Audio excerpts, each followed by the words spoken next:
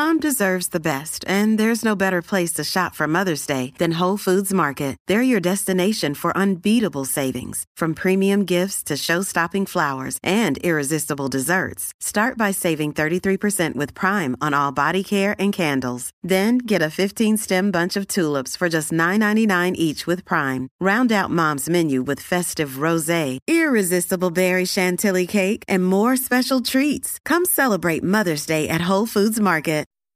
I'd like to welcome everybody to today's presentation on the neurobiological impact of psychological trauma and the HPA axis, or our threat response system.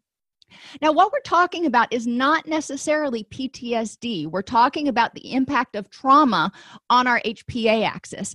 And if we have excessive stimulation of that HPA axis, it can contribute to traumatic injury. But not every trauma causes traumatic injury, and we do want to remember that. There are things that we go through that, or you may have gone through, which may have not been caused traumatic injury. It was traumatic, but you had enough resources and resilience and all that kind of stuff that it didn't cause injury or long-lasting effects.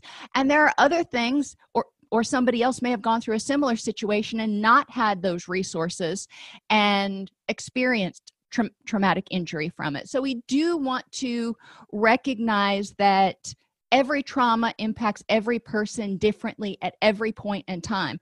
What was stressful for you 5 years ago may not be stressful now, or vice versa. Maybe 5 years ago, you were just kind of walking on sunshine, and right now you've got a lot of stress and you're already worn down. So we're going to start by defining and explaining the HPA axis, identifying the impact of trauma on the HPA axis, and the impact of chronic stress and cumulative stress on the HPA axis. Finally, we'll identify symptoms of HPA axis dysfunction and interventions that are useful for people who are experiencing HPA axis dysfunction. I'm going to say that a lot. HPA axis stands for hypothalamic pituitary adrenal axis. I call it our threat response system for short, just because I get tired of saying HPA axis. This presentation is based in part on the article Post-Traumatic Stress Disorder, the Neurobiological Impact of Psychological Trauma, that was published in 2011. Attention therapists, all CEUs is grateful to our new sponsor, the Diversion Center. They offer workbooks that are 100% editable and delivered to you in a Word document on topics including anger management, substance use disorders, domestic violence, parenting, and shoplifting addiction. Each workbook can be used for individual or group sessions and is over 120 pages. You have the option to add or remove content, insert your name as the author, and reprint and resell the workbooks to your clients.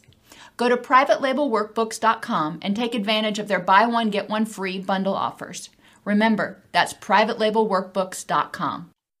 Neurobiological abnormalities in PTSD or trauma overlap with the features found in traumatic brain injury. Imagine that. We actually see physiological changes, shrinkage of the hippocampus and other physiological changes as the result of environmental, situational, emotional trauma, not just actual traumatic brain injury like from a concussion.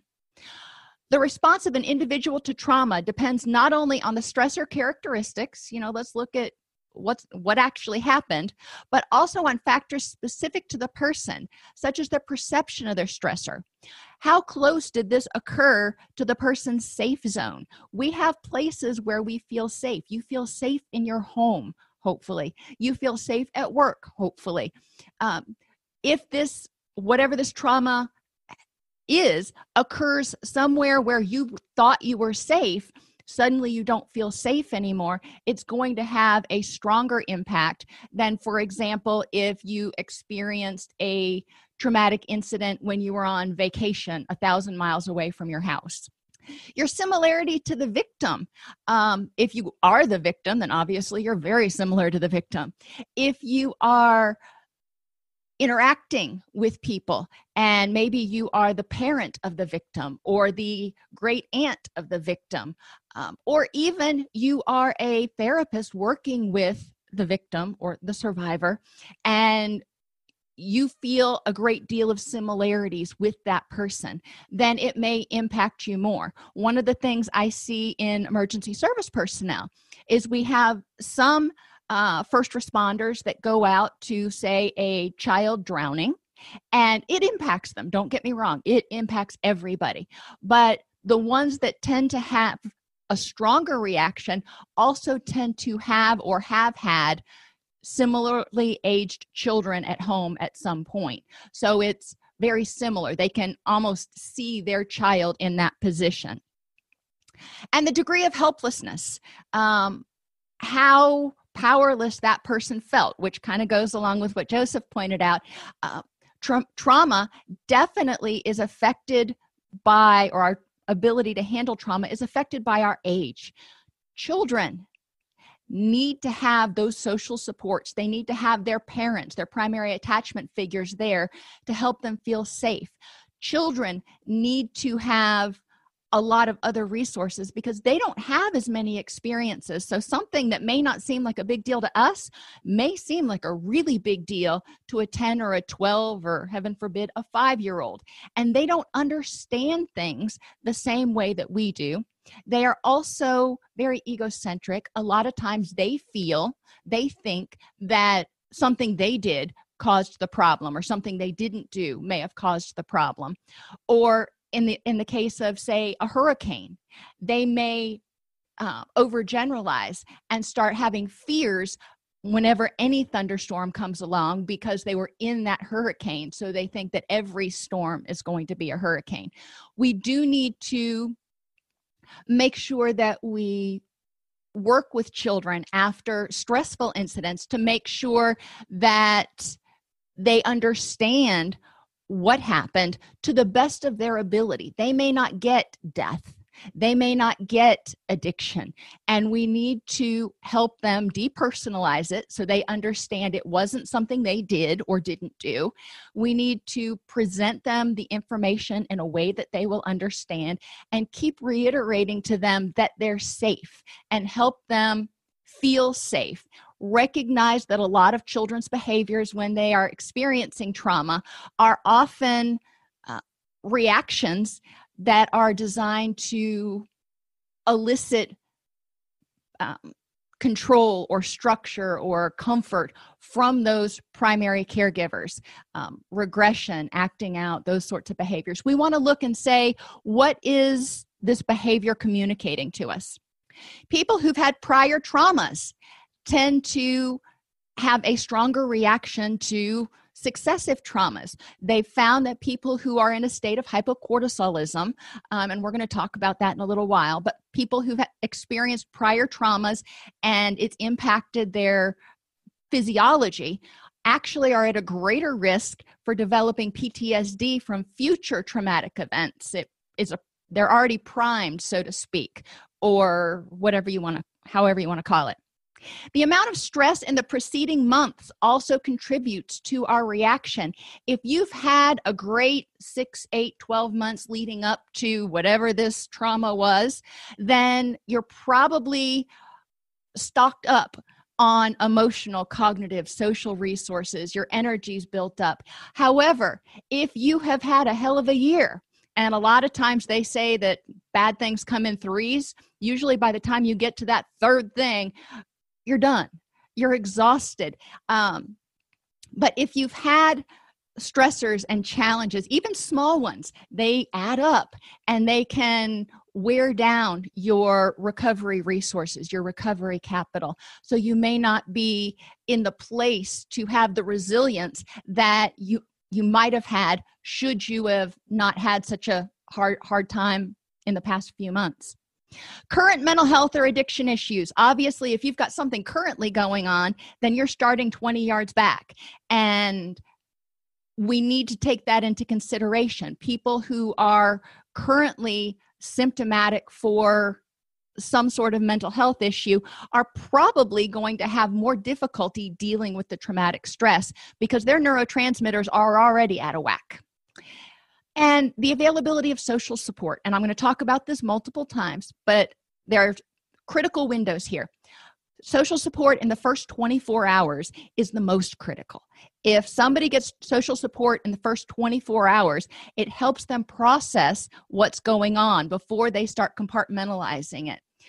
We can only experience crisis-oriented stress for so long before we start having to kind of try to pack it up and do something with it.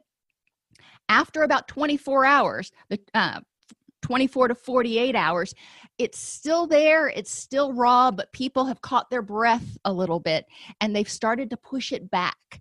And social support is still helpful here because it's still easily accessible to process. After about 72 hours, people have had to pack it up and put it on that back burner for a little while because it is too overwhelming to continue to feel that level of distress. And it makes it harder sometimes to access it. After about 72 hours, some people may start saying, you know what, I've got it. It's not that big of a deal. And in reality, it probably is. They have just put it away in a box somewhere that is going to require energy at some point in time. The vast majority of the population has experienced trauma, but their reaction is limited to an acute transient disturbance. It may be a few days, a couple of weeks, something like that.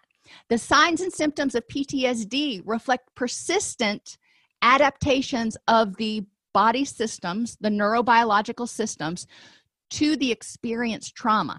And you notice I crossed out the word abnormal adaptations. It is a very normal adaptation, the stuff that happens because when we're under stress, that HPA axis kicks off, and I'm fond of it when it's working well because it helps us survive. It tells us fight or flee. Let me give you the energy so you can fight or flee.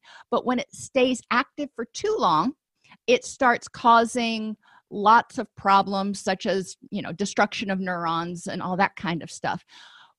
One of the things that the body does is try to dampen that a little bit. So we're not running so hot so often. But that reaction, our body's reaction to try to balance out that persistent high level of cortisol, glutamate, norepinephrine results in changes in our neurochemical system. The hypothalamic pituitary adrenal axis, the HPA axis, or our threat response system, controls reactions to stress and regulates many body processes. Now, I want you to think about why. Why does the HPA axis control these things? Digestion. Well, when we've got to fight or flee, it is not time to be resting and digesting. It's time to get that food out of the system, to speed things up, and focus the energy on, protecting ourselves. The immune system. When people are fighting or fleeing, cortisol actually suppresses the immune system, initially suppresses an inflammation in order to divert all that energy to the current crisis. So people's immune system goes down. Mood and emotions are altered. When that HPA axis is activated, norepinephrine, glutamate, adrenaline, those are coursing through your system. Some dopamine. Those are your go get them. Those are your excitatory neurochemicals, which means it is turning down, your body's turning down, if you will, the dial on serotonin, which is more of a calming, and GABA, which is sort of our natural Valium, and our endogenous opioids. Those are going, now is not the time to worry about pleasure. Now is not the time to worry about reproduction. So estrogen, progesterone, and testosterone all get altered in their levels and the receptors that are being activated. So our sexuality and our libido goes down. So you can see somebody who has a persistently activated HPA axis may have digestive problems, reduced immunity, mood issues, because that serotonin and GABA is not helping to help the person feel calm and happy and relaxed and all those things. Additionally, that low serotonin also reduces pain thresholds. So people tend to feel more pain. Energy storage and expenditure is also all over the place. So people with, for example, diabetes have a harder time controlling their blood sugar. Cortisol, one of the things it does is tell your body, dump glucose. We need that fast energy. So if cortisol is constantly surging through your body, then you've constantly got glucose surging through your body. So that glucose insulin balance, it ain't there. And it's important for people to remember that they may feel hypoglycemic faster. They may get a little bit edgier faster. These are all things that we need to recognize when people are experiencing stress. Help them understand why they're having these different symptoms and why it makes sense from a survival point of view. And to a certain extent, that's awesome. I am glad your body is focusing to try to help protect you. The ultimate result of HPA axis activation is to increase levels of cortisol in the blood during times of stress. We call cortisol our stress hormone, and it's there to help us get motivated. But when the HPA axis kicks off, cortisol goes really high, and it can eventually cause some problems. Cortisol's main role is in releasing glucose into the bloodstream to facilitate the fight or flight response. It also suppresses and modulates the immune system, digestive system, and reproductive system. Cortisol plays a big role. Now, when we think about people who experience chronic stress, what hormone do they have that is generally very high? I'll give you a hint. It's cortisol. We're not necessarily just talking about some trauma. We can be talking about chronic, ongoing stress. They found that there are a lot of lifestyle factors that contribute to HPA axis hyperactivation. The body reduces its HPA axis activation when it appears that further fight or flight may not be beneficial. Remember, think about a bath. You're running a bath, you turn that hot water, wide open. That is your HPA axis. That's your fight or flight. That is the heat, the get up and go. But it starts getting a little too hot and you want to turn on the cold so you don't burn yourself. Well, your body does the same sort of thing. It wants to protect those neurons, wants to protect your body from running too hot, so to speak. But eventually, what happens? That hot water, you only have so much, well, unless you have limitless hot water, but most of us still have a hot water tank, and eventually that hot water runs out, and then it starts running cold.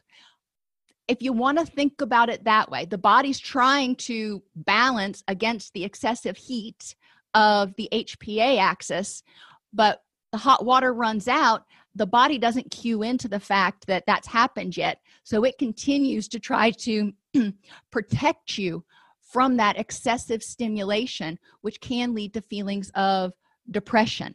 It also can create a situation called hypocortisolism, where the body is actually blocking cortisol from going through because it's saying, okay, we can't have this much cortisol going into the system because it's overdoing it, kind of like flooding a garden with water.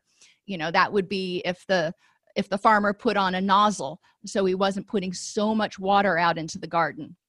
Hypocortisolism is seen in stress-related disorders such as chronic fatigue syndrome, burnout, and PTSD, and is actually a protective mechanism designed to conserve energy during threats that are beyond the organism's ability to cope. So this other reason for feelings of flatness and apathy after persistent or ongoing HPA axis dysfunction is the body going, I've only got so much energy left, and I'm going to conserve that right now. So when there is a problem, I can spring into action. Oh, but there's a problem with that. When they spring into action, then the HPA axis goes from apathetic and kind of flat, and the person is, feels blah, to emotional dysregulation. There is no middle ground when the HPA axis has gone into this hypocortisol or glucocorticoid resistant state. So we see a lot more emotional dysregulation until we can get that HPA axis re-regulated. And we need to look at all the causes for dysregulation, including sleep disturbances, excess caffeine, pain, mood issues, cognitions, lack of social support. There's a whole list of biopsychosocial triggers for stress, and stress activates that HPA axis. Dysfunctional HPA axis activation will result in abnormal immune system responses, which generally suppressed immune system for a while. But the interesting thing is, initially the HPA axis suppresses inflammation. But after a stress response, the way the system's supposed to work, the cortisol subsides and inflammatory cytokines are released into the body. Why? Because they circulate around and find any places of injury, cause inflammation, cause blood to go to the area for repair and rejuvenation. So it makes sense.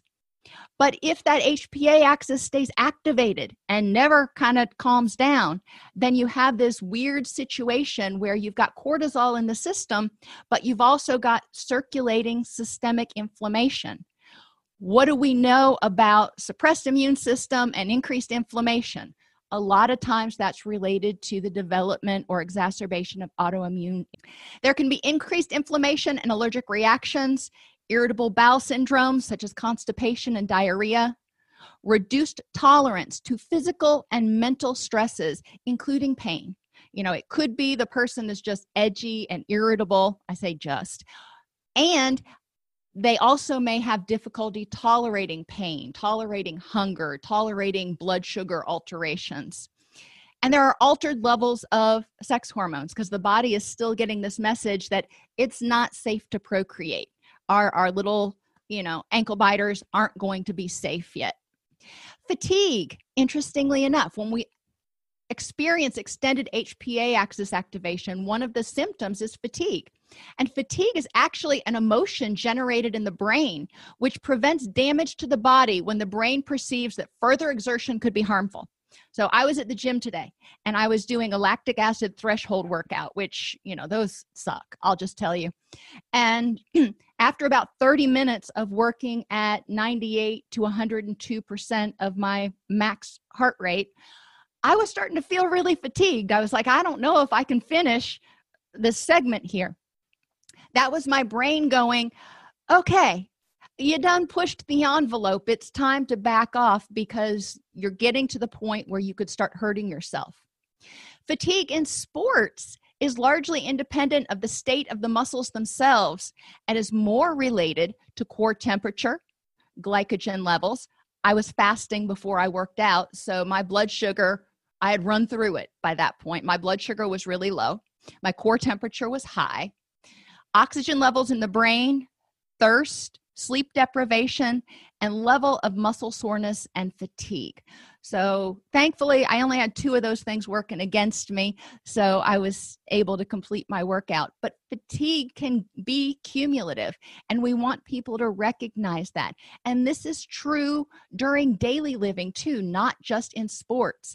If people's blood sugar levels are not adequate, if there's not getting enough oxygen to the brain, they're breathing shallowly, if they're dehydrated, sleep deprived, and have muscle fatigue for whatever reason. And sometimes people who are depressed report feeling a lot of heaviness and muscle fatigue.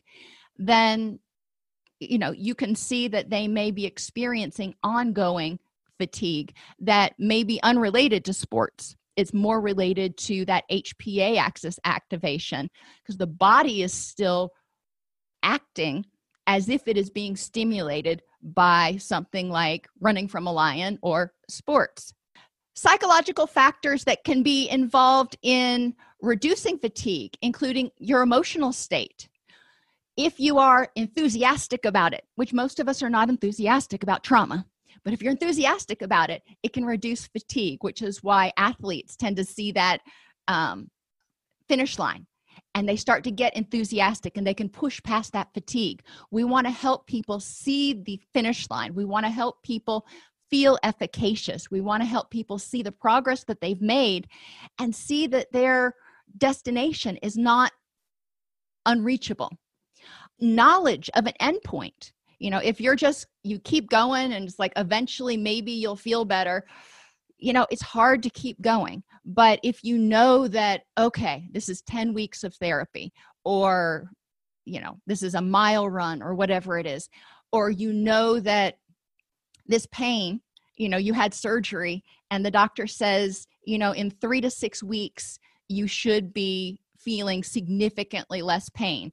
That I know shoulder surgery is a hugely painful surgery. But people who go through it, they know, okay, this is really hideous right now, but I know hopefully after this recovery period, I will feel better. Other competitors or motivators can reduce fatigue.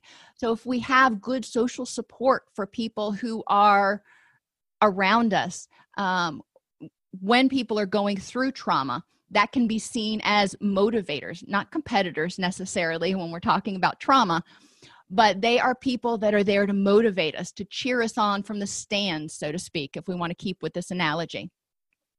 And visual feedback can help reduce fatigue. Use baseline charts, use journals, use logs to help people see that they are gradually improving.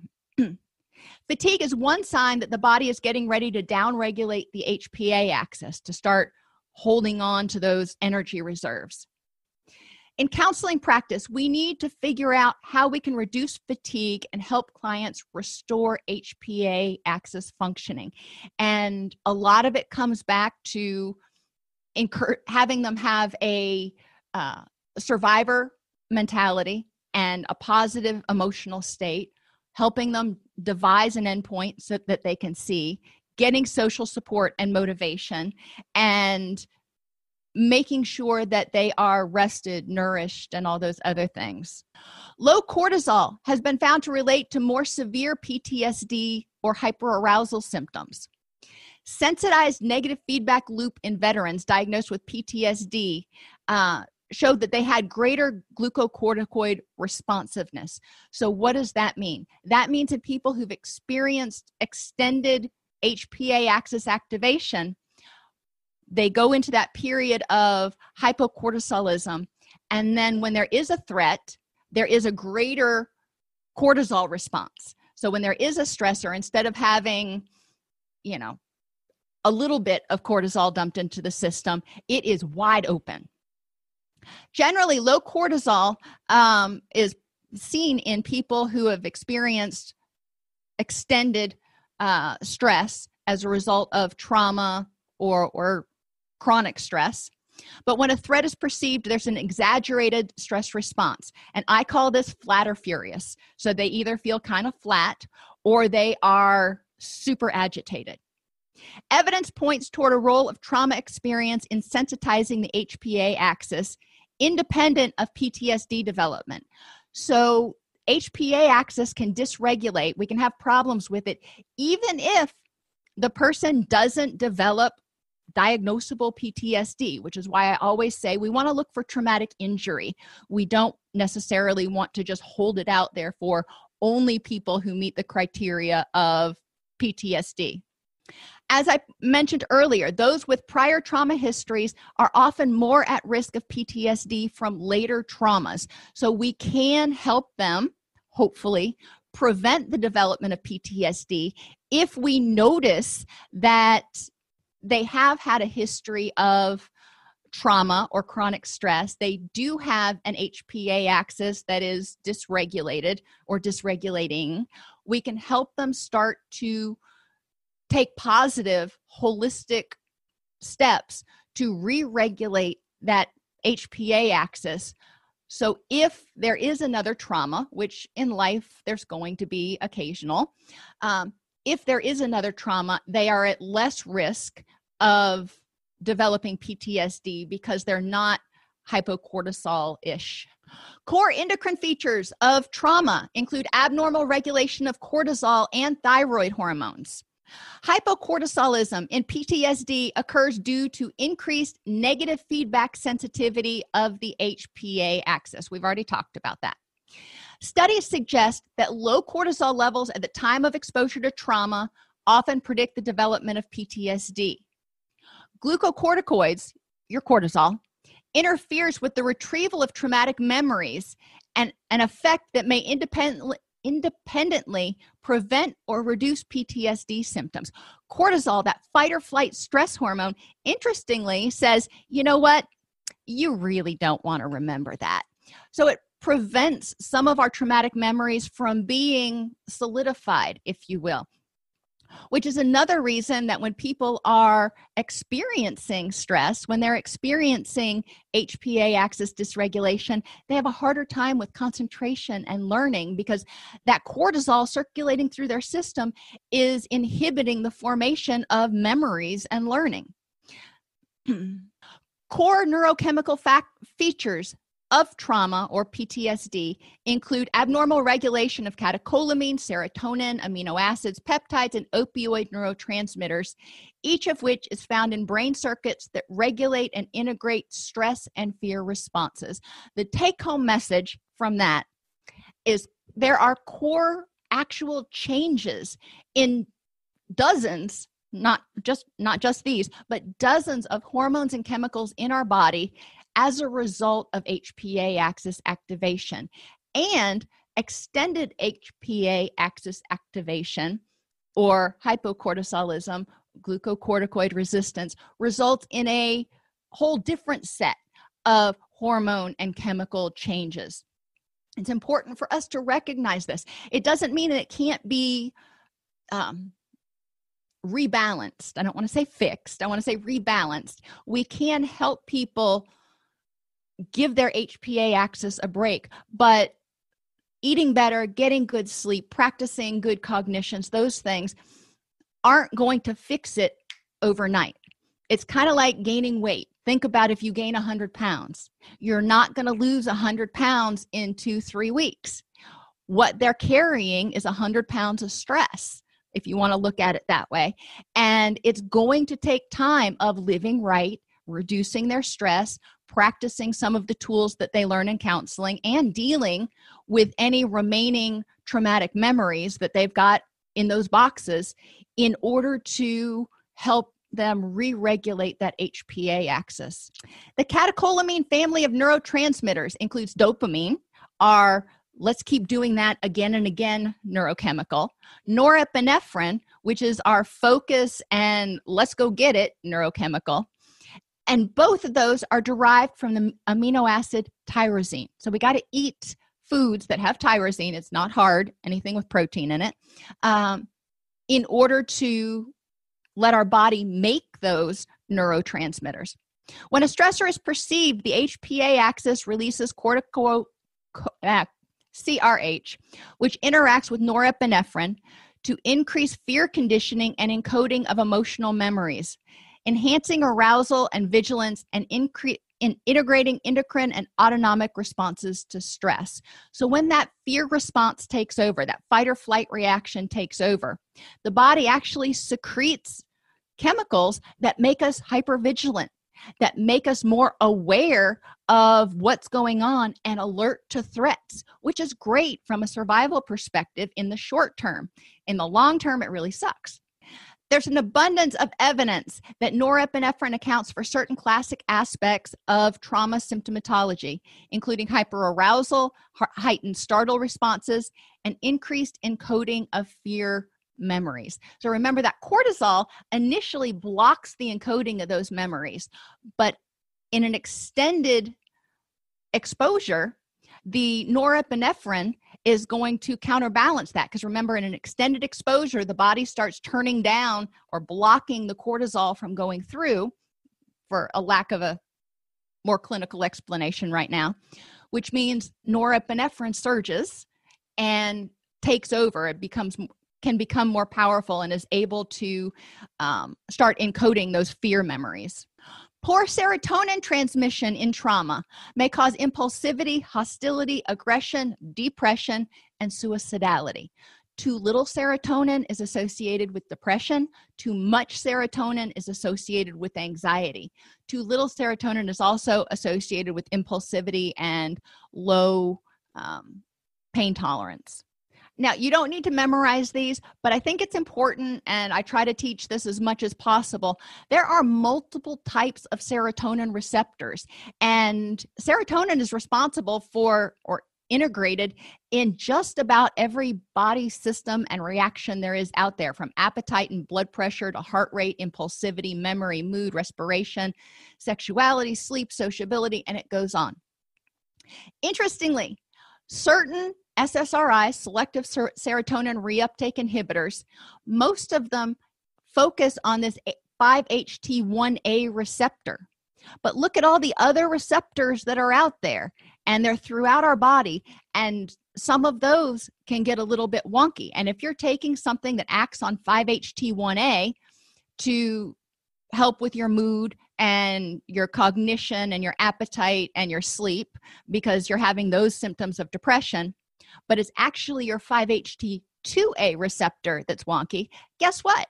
You're not going to feel much response from that particular SSRI. So we do want to educate patients that there are multiple serotonin receptors. There are multiple different medications that target different serotonin receptors, but it's not always about the serotonin. Norepinephrine, dopamine, and some of our other thyroid and gonadal hormones are also involved in the functioning of the receptors for all of our neurotransmitters and mood. Depression can be caused by imbalance of any of our neurotransmitters, not just serotonin. GABA has a profound anxiolytic effect, in part by inhibiting the norepinephrine circuits. When GABA is released, GABA is created from glutamate, so it reduces glutamate levels, but it also inhibits the norepinephrine. So GABA turns down, it's the cold water, if you want to think of it that way, to the HPA axis hot water. Patients with PTSD have decreased peripheral benzodiazepine binding sites. GABA is one of our natural benzodiazepines. So patients with PTSD don't have as many receptors for GABA as patients who haven't experienced trauma, which is kind of interesting. So it's harder for that GABA system to work if there are fewer receptors in the body. It may indicate the usefulness of emotion regulation and distress tolerance skills due to potential emotional dysregulation. One of the things we need to do is help reduce excitotoxicity, which is the fancy word for too much glutamate and norepinephrine, in order to reduce distress, improve stress tolerance, and enable acquisition of new skills. Harder to learn new skills when that cortisol level is high. We need to help people develop those distress tolerance skills so they can get into their wise mind, which is partly turning down the adrenaline, turning down the norepinephrine, turning down the cortisol, so they can focus and think and learn and remember. Our glutamate receptors, or NMDA receptors, are implicated in synaptic plasticity, or our brain synapses' ability to function and adapt, as well as learning and memory. Glutamate binds to our NMDA receptors, and high levels of glutamate are secreted during high levels of stress. So when glutamate is going through our body, it's fight or flee, let's get that energy, let's get to it. Those NMDA receptors are super activated. They are on fire, if you will, which can lead people to feel anxious, hypervigilant, all those other things. One of the things that they found with the ketamine is that it actually blocks the NMDA receptors. One of the interesting side effects, and too much to go into right now, except for to hit the highlights, you can read the article by clicking on the hyperlink, but ketamine actually blocks those receptors, so it blocks the glutamate, but it doesn't lead people to feel depressed. It actually leads to more focus and more controlled energy. So it redirects that system. Instead of turning it off completely, what it's doing is helping the body redirect that energy to more task-oriented goals. Overexposure of neurons to glutamate. So too much glutamate in our brain is excitotoxic, which means it actually starts causing brain cells to die. And results in loss of volume of the hippocampus in people who've experienced trauma. Elevated glucocorticoids, or cortisol, increases sensitivity of the NMDA receptors. So the more cortisol we have, the more sensitive those glutamate receptors are. So when the glutamate comes in, they are super excited, rendering the brain more vulnerable to excitotoxic insults. Instead of being, turning on the heat a little bit, when that glutamate hits those NMDA receptors that have been sensitized, all of a sudden, it's like charcoal that's been primed with lighter fluid. Things we need to remember: it may take clients who've experienced trauma, who have high levels of cortisol, more time to master new skills because it's harder for them to focus.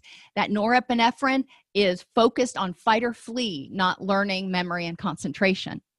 If the brain becomes excitotoxic during stress, it inhibits learning and memory.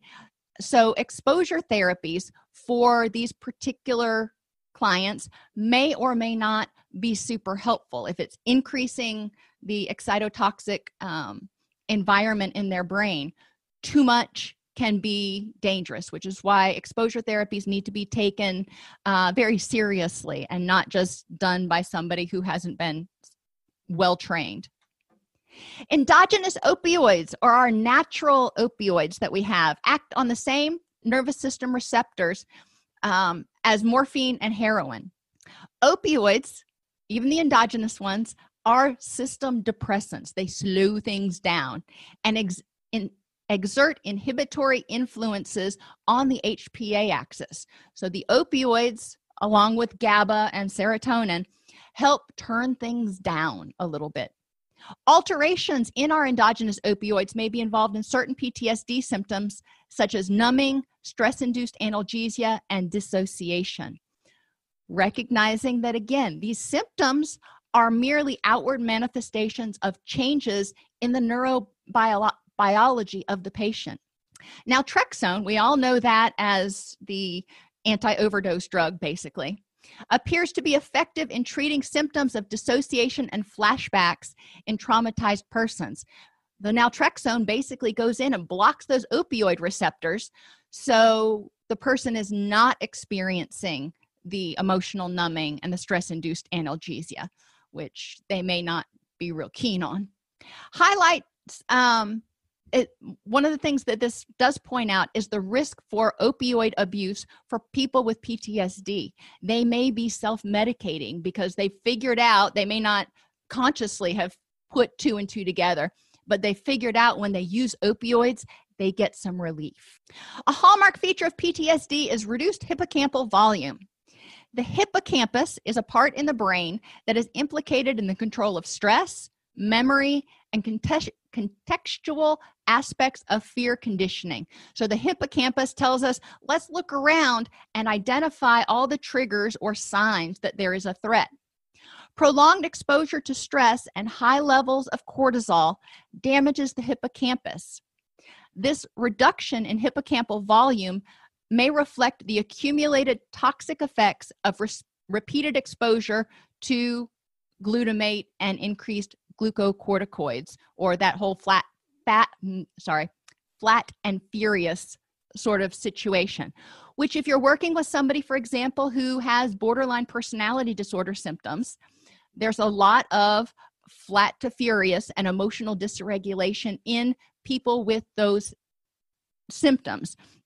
So we do want to recognize that they may be experiencing trauma on a regular basis, not necessarily what we perceive as traumatic, but for them, they are going from flat to furious, and that's exhausting. And from a neurochemical standpoint, it is reflective of trauma.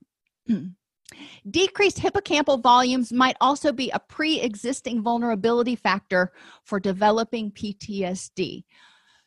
We've already talked about how hypocortisolism or glucocorticoid resistance makes people more prone to develop PTSD. Well, they've said, well, maybe it's that, or maybe it's only people who've had that for so long that it's reduced the volume of their hippocampus. They're not really sure, but we do know that prior trauma, prior alterations of the HPA axis do prime people for being more at risk for later development of PTSD. The amygdala is a limbic structure involved in emotional processing and is critical for the acquisition of fear responses. It is a very primitive area of our brain, but it is there to protect us. Functional imaging studies have revealed hyper-responsiveness in PTSD patients during the presentation of stressful scripts, cues, and trauma reminders. So again, looking at the HPA axis goes from flat to furious. There's a dump of cortisol whenever somebody who is experiencing hypocortisolism is exposed to future stressors. PTSD patients further show increased amygdala responses to general emotional stimuli, even the ones that are not trauma associated, such as emotional faces. So they tend to be more emotionally raw, emotionally responsive, sensitive, whatever you want to say. So things that are totally not related to the trauma can trigger a much stronger response in them than in someone who didn't have that pre-existing HPA axis dysfunction. Early adverse experiences, including prenatal stress, even when the baby's still cooking, and stress throughout childhood, has profound and long-lasting effects on the development of our neurobiological systems, thereby programming subsequent stress reactivity and vulnerability to develop PTSD. Kids who've experienced a bunch of adverse childhood experiences, everything from environmental stress to poor nutrition to exposure in utero to drugs and alcohol, there's a lot of different insults that the pediatric brain can experience, may set them up without any overt traumatic experience, may set them up to be at risk for emotional dysregulation and potentially even eventually PTSD later in life. So it's really important that we get in there with early prevention programs. A variety of changes take place in the brains and nervous systems of people with PTSD. Pre-existing issues causing hypocortisolism, the brain has already downregulated. It started blocking the cortisol receptors, so to speak. So there is not as much glutamate and norepinephrine and stuff released. If cortisol can't get through, then it can't trigger the release of all of those excitotoxic chemicals like glutamate and norepinephrine. So if the body's already downregulated, the person may experience more PTSD. Remember, if that cortisol can't get through, then when norepinephrine is released, there is more fear encoding. Cortisol is the one that blocks that fear encoding. This points to the importance of prevention and early intervention of adverse childhood experiences. Remember that people with hypocortisolism may or may not have PTSD. I recently wrote an article about lifestyle factors that contribute to HPA axis dysfunction. And they found that, or I found in the research, that exposure to noise, for example, people who live near wind farms or airports tend to have much higher rates of use of antidepressant medications and symptoms of hypocortisolism and symptoms of hyperactivated HPA axes than people who aren't exposed to that chronic noise, for example. Hypercortisolism sets the stage for the flat and the furious, leading to toxic levels of glutamate upon exposure to stressors, reduction of hippocampal volume, and persistent negative brain changes. Now, once that hippocampal volume has been reduced, a lot of times there's no building it back up. The good thing is most humans only use a very small proportion of our brain, so there is a lot of room for workarounds, if you will. So I don't want people to think that, oh, I've already shrunk my brain, so there's nothing I can do. Totally not it. In most cases, there are a lot of workarounds. Think about people who've experienced massive strokes or massive brain injury. A lot of them regain their abilities to walk, to talk, to write, to do whatever they did before. Sometimes not 100%, but a lot of times the brain is very receptive to functioning. It wants to help people do what they need to do, and it develops its own little workarounds, which I think is really cool. People with PTSD are more reactive to emotional stimuli, even stimuli unrelated to trauma. This is so important for our clients to understand, as well as their loved ones and us as clinicians, because it highlights the need for really good self-care and really good distress tolerance skills and coping skills and awareness, mindfulness of traumas. So they become more aware of, okay, this is going on, it's stressing me out. And they can intervene early before they become super dysregulated. Sometimes they can notice that, oh, this is going to be stressful, and they can prepare ahead of time. They may be able to mitigate stressors, so they mitigate or at least reduce the impact on that HPA axis, because they can start developing a certain level of control over their reactions through biofeedback and the use of a lot of other skills that they can learn. Purposeful action, acceptance and commitment therapy, cognitive processing therapy, dialectical behavior therapy. Those are the big, buzzwords, if you will, for HPA axis resolution or rebalancing, in addition to healthy nutrition, exercise, circadian rhythm balancing, making sure that people are maintaining their circadian rhythms, and nutrition, sleep, exercise, and circadian rhythms. All of those, if they are out of whack, if they are poor, then they can contribute to HPA axis activation. That includes the use of caffeine and nicotine. I know I loved my caffeine before I had to give it up, but it's important to help people recognize that there are things that they're doing in their daily life which may be contributing to them continuing to feel flat or have the experience of emotional dysregulation. Feelings of fatigue set in when the brain perceives that continued effort is futile, and or the brain says, keep running this hot. I'm going to have to turn on some cold water because we can't keep sitting in this hot bath. Reducing fatigue can be accomplished in part with psychological factors, including motivation and knowledge of competitors. Knowing what you're dealing with can help people feel a sense of personal control. Feedback about frequent successes, encouragement, helping them know that endpoint. Remember all those fatigue things that we looked at? There are a lot of things that we can take from sports and translate to HPA axis activation, because when that HPA axis is activated, it's telling us to fight or flee. So fight or run, if you will. Both of those are sort of sport type things. When that HPA axis is activated, what happens? Our heart rate goes up, our breathing increases.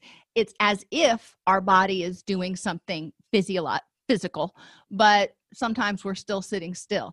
So we can take some lessons from that and help people identify ways to feel empowered, hopeful, and less fatigued. 46% of people in the U.S. are exposed to adverse childhood experiences, so there is a lot of room for early intervention. We also can provide everyone, not just people with traumatic injury, but everyone, instruction and skills to handle emotional dysregulation, including mindfulness, being aware of triggers, preventing them when possible, having a plan to mitigate them if you couldn't prevent them. Vulnerability prevention and awareness, what makes you more likely to respond strongly to something. For me, too much sugar, not enough food, low blood sugar, or not enough sleep tends to make me more vulnerable. I tend to get really cranky. Emotion regulation skills, distress tolerance skills, and problem-solving skills. Of those exposed to trauma, education about and normalization of their heightened emotional reactivity. It's your brain's way of trying to protect you. Totally makes sense. It may really tick you off right now, but if you look at it from, have a little bit of a cognitive restructuring and look at it as a survival mechanism, Then we can look at ways to help your brain calm down, recognize it's safe, and develop new strategies for dealing with the stress. Okay, so I went through a lot of stuff in 55 minutes. And if you want to download that article that this is based on, which, post-traumatic stress disorder, the neurobiological impact of psychological trauma.